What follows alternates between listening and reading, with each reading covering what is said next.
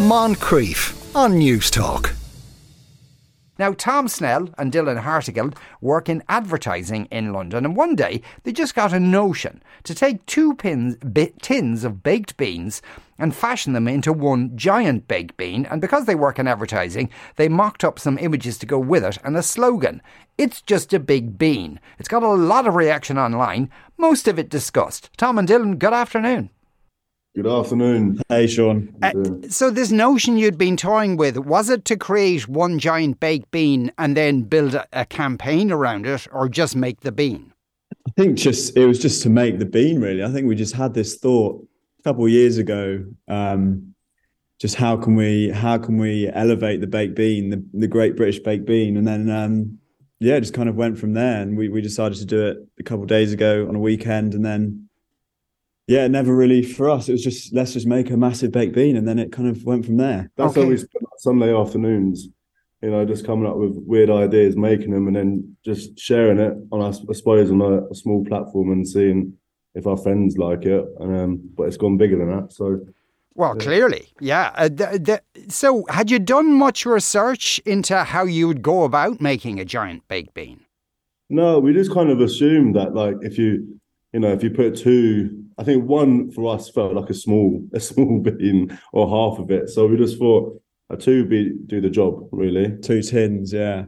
Yeah. And so what was the process then? When you had the 2 tins, what did you do with the small beans? It's a great question. Because we knew we had to mold it into that shape. So we thought that these beans need to be as dry as possible. So it was kind of, we drained all the juice out of them to dry them out, and then mushed it all together, put them in a blender, mushed it all together, and then molded it into that bean shape, and then poured the juice over the top. So it was a bit of a process, but we got there in the end, and it kind of it took longer than we thought it would. Actually, we thought it'd just be a quick little meal prep, but I suppose if you know what you're doing, then it is a quick meal prep. But if you're just kind of going for it, then it did take quite a while. How did you get it? Because it looks very smooth. It does look like a baked bean. Was that trial and error, or did you have some special trick for doing that? The trick there is to get the beans as dry as possible. So once you drain the juice out of them, you keep the sauce to the side, and then the beans, you either drain them or put them in, say, like at a kitchen roll, take all the moisture off them, and that once you blend your paste together, once you blend the beans, that will kind of give you a nice thickness to it, and then you can kind of mush it together in your hands. So I think the trick there is to get the moisture out of it so it's not really sticky. Yeah, and so when a baked bean is dry, it kind of naturally adheres to all the other baked beans, and it's easy to get it into one big shape. Yeah, exactly. I think getting that bean shape was actually probably the trickiest bit, because it's like, it's got a nice little curve to it. Yeah, it's beautiful curve. And it's important as well. You can't just be making an egg shape or like a sausage shape. It needs to be a real bean shape. It had to look the most legitimate bean out there. 100%. Yeah. And so did you use some sort of sculpting tool to get exactly the right shape? Well, I started with it, and then I showed it to Tom, and then Tom said, I'm not sure about that. So he gave it a little go. And then back and forth, and I think Tom, you got the winning shape actually. Yeah, we just used our hands, so it's just kind of molding it in our hands, sort of rolling it about and curving it. Yeah. Yeah.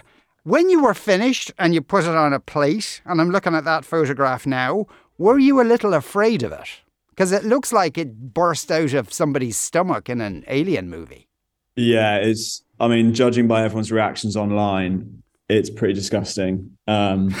Yeah, we sort of stood back and looked at it and thought, what have we created? We've kind of created a monster here. And then obviously after the reaction online, it's proven that it really was a bit of a monster. I think most people think it's quite disgusting. I think that's partially why it kind of got so much reaction online. But I see the beauty in it as well, I think there is a bit of a monster side to it, but there's also beauty in it. So there's split down the middle. And how much thought did you put then? Then you kind of designed this, because you're both advertising creatives. You designed a kind of a campaign around it.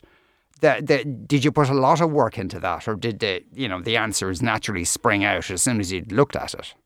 No, not really.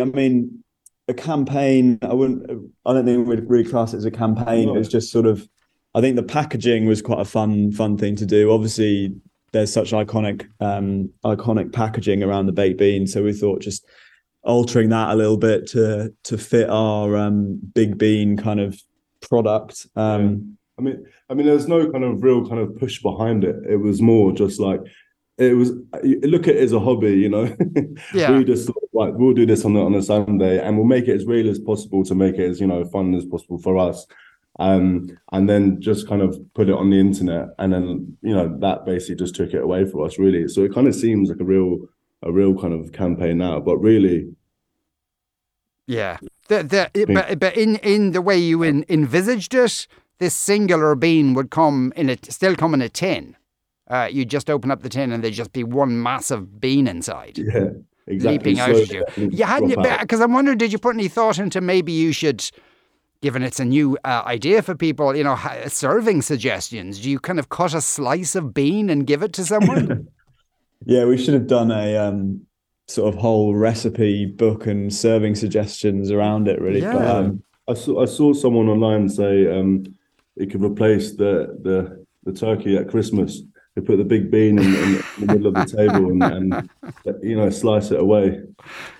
And when you had made it and taken all your photographs, were you tempted to eat it?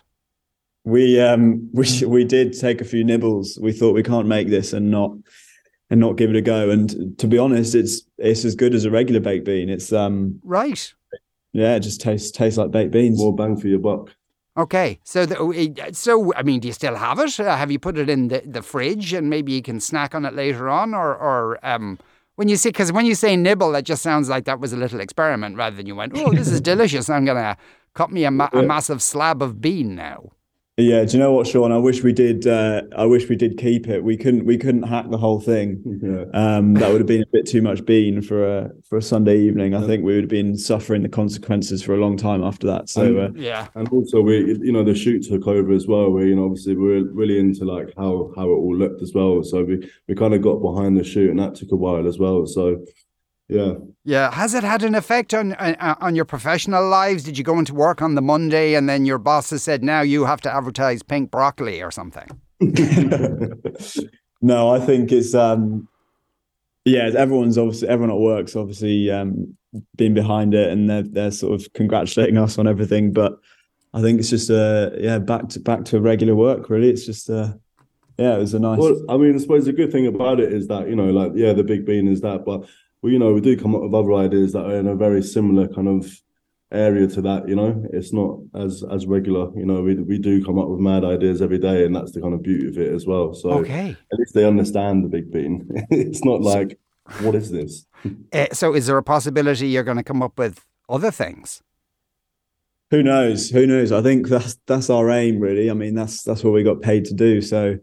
Yeah, that's what we've got to do. Just come up with ideas for people and hope they have as much success as the big bean.